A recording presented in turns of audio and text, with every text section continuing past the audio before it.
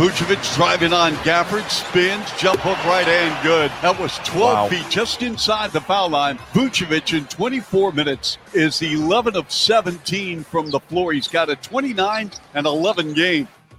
It's BetQL Daily with Joe Ostrowski on the BetQL Audio Network. NBA trade deadline hours away, and we already have a big move in the NBA. The Magic move on from Nikola Vucevic, sending him to the Bulls. Joe Ostrowski, Ross Tucker, Ryan Horvat. This is BetQL Daily via the BetQL Audio Network.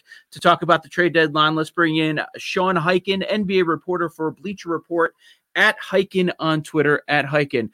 Sean, I know you've spent much time in Chicago covering the Bulls, so what's your reaction to the new regime making a big move on the day of the deadline?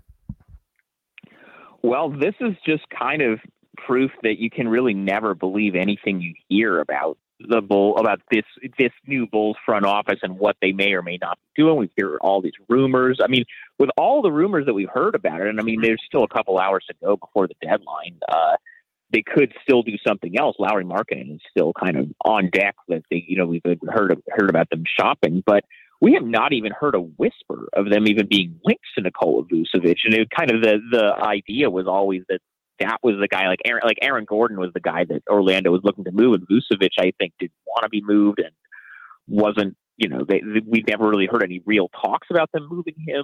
And then out of nowhere, this is what the Bulls pull off. They just kind of don't let stuff leak is what we're learning. But yeah, I mean, I think this is a good move for them. He's still young enough that he's, his prime, the rest of his prime is going to line up with Zach LaVine if that's what they're going to do, is, keep him around. And so they've got him, LaVine, Patrick Williams. They still might do something with Lauri Markkanen, and whether it's Lonzo Ball or something else. Like, this is pretty clear that, what the Bulls are going to do now is, they're not going to try to say, okay, well, we're better now that we have a real coach, but we're going to still try to take a step back and go to Lauri. They're going all in for the playoffs. So that's kind of what we know.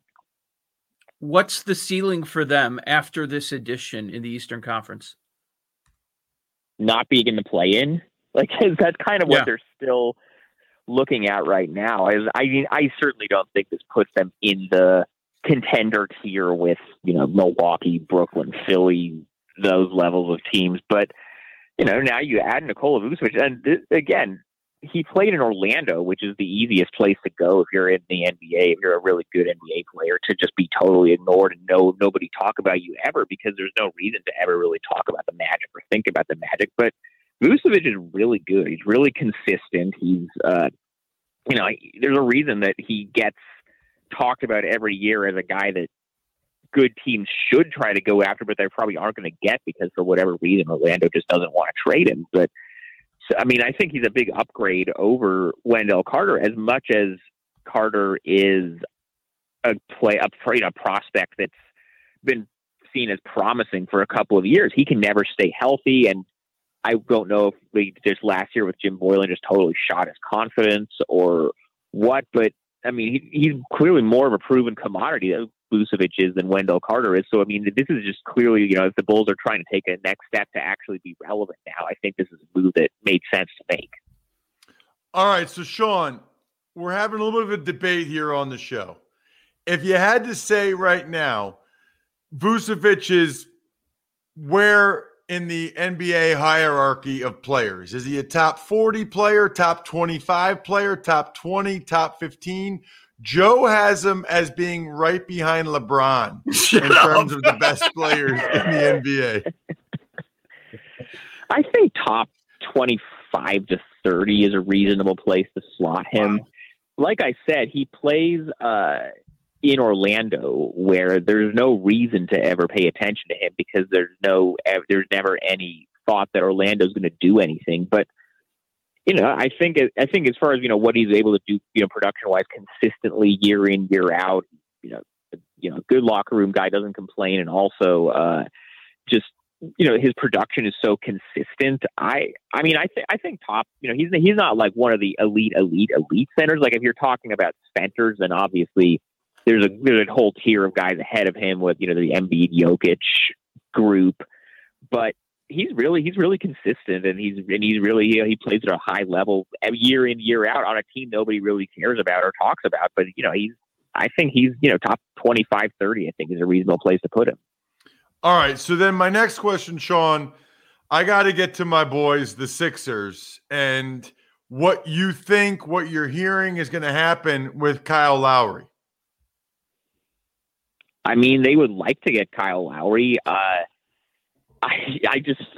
don't know if it really makes how much sense it really makes to, get a guy who's, I think maybe the idea is that, we're going to just try to make a push this year, but Lowry's 35 and any team that trades for him, whether it's Miami or Philly or whoever, I think the expectation is that they're going to have to re-sign him long-term at kind of a similar number. And then, you're paying a guy that much money for, 25, 30 million a year, whatever he's making now at that age. And I just I think it's probably fine if they get him. I mean, you certainly make them better short-term. I don't know if getting Kyle Lowry guarantees that they're better than Brooklyn necessarily, but I don't know. I actually wouldn't be surprised that he ends up not even being moved, given the, what Toronto is asking for him, and I mean, how much money he makes is hard to match salaries. They want multiple first-round picks. I just don't know if that's really, something that teams are going to do, given, his age. I don't know. I mean, of course, I don't have Twitter in front of me. He could be getting traded as we speak, and I look like an idiot, but I would actually kind of lean towards maybe a deal doesn't end up getting done with him. Sean, Boston has kind of been a disaster this season. A lot of rumors involving them. First, it was Aaron Gordon, but they didn't want to give up Marcus Smart and 2 picks is what I was hearing. And now it's maybe Evan Fournier. So what can they do to actually improve and get themselves as a true playoff contender, if anything? What could Boston do here at the deadline today? Well, Evan Fournier is a good player. I don't think he really moves the needle necessarily to take them out of where they are into into the kind of more solid playoff teams, or even into the top 4. And I'm with you. I thought they would be better going into the season. I thought Tristan was going to have more of an impact, but if you don't want to give up Marcus Smart, and I mean, to be clear, I wouldn't give up Marcus Smart for Aaron Gordon either. I think that's a downgrade, but if Orlando is really holding firm, and especially now, you saw that, they got 2 firsts and a young player who still has upside for Vucevic, there's no reason for them to just give away Aaron Gordon. So right. I'm actually kind of not surprised that deal didn't end up getting done, or at least hasn't yet. There's still a couple hours to go before the deadline. I'm not really sure what there is for Boston to do, given, how little they have to give up if Marcus Smart is off the table. This Evan Fournier is kind of the ceiling of what they would probably be able to do. Yeah. And that looks like that deal is actually going to be a done deal. They're finalizing that one right now. As far as title contenders, Philadelphia, Milwaukee, and Brooklyn in the East, and then in the West, obviously the Lakers, the Clippers. I feel like some people sleeping on the Suns and the Jazz. Any big moves that you see today, or do you think that some of these teams are just going to look maybe towards the buyout market as far as like improving the roster, a team like the Bucks or a team, like the Sixers? Well, there are all these now. There's this talk that the Lakers are in on Kyle Lowry. Financially, I don't see how that's going to work. That's a lot of salary they're going to have to send out. So it's like you want to give up basically all of your depth to get Kyle Lowry when you still don't know when LeBron and Anthony Davis are going to be back. That's kind of I don't know if I really see that one. I think that one might just be Toronto trying to drive up leverage by saying, hey, the Lakers are involved. But I mean, Milwaukee, I think, already made the move, bringing in PJ Tucker and. But most of these other teams, I think the buyout market is more. It seems pretty clear that Andre Drummond is going to end up in LA on the Lakers at some point. LaMarcus Aldridge has been linked to Miami, maybe a couple other teams, but it seems like Miami's the front runner. I think you're going to be seeing more stuff on the buyout market than you are at the deadline in the next couple of hours. With Sean Highkin, this is BetQL Daily, NBA reporter for Bleacher Report. Is there a specific team that if they don't do anything, if they do not address a need today, that you will be criticizing? I don't know. This is a weird deadline because there's just a lot going on where, both, a lot of teams think they're in it because of just how wide open the season is and because of the play-in and because of kind of COVID stuff, but also just, again, because of the COVID stuff, I was never really expecting there to be a lot of trades, just because if you trade somebody, it's not just, you trade somebody, they come in, they do their physical, they're good to go the next day. The teams have to register negative tests. Teams have to, go through all the health and safety protocols. And then, when players get there, they're going to be probably without guys for a few days if they want to trade. So I just kind of have not been expecting there to be a lot of deals done. And so, I think with this season, you just kind of have to throw everything out the window in terms of what you would normally expect teams to do at the deadline. Normally speaking, Boston is definitely one where I would be looking at them like, I don't know, you guys maybe should have done something. Portland, I think, is also in the same boat. They're starting to slip a little bit the last week or so after having such a strong run with CJ McCollum and Yusuf Nurkic out. Now McCollum's back. They lost a couple in a row.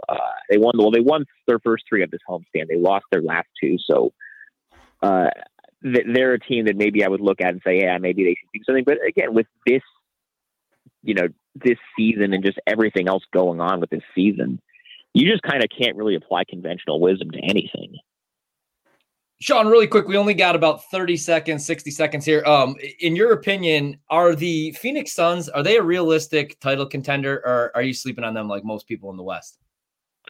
How healthy are LeBron and Anthony Davis? Right. That's the question. Because if those two are not out there, if those two are not at full strength, the West is wide open for pretty much any of these teams. And I think absolutely Phoenix could end up in there. But if those two are healthy, I think the Lakers are the favorites. But, that's such an unknown at this point. Yeah, right. Absolutely. Follow Sean Highkin on Twitter at Highkin, NBA reporter for Bleacher Report. Sean, thanks for coming on a very busy day for you. Yeah, thanks for having me. There's Sean Highkin. Good stuff from Sean. So our producers are saying in the chat that Brian Windhorst was just on ESPN saying Kyle Lowry is preparing to be traded to the 76ers. And apparently that makes Jake Galley mad.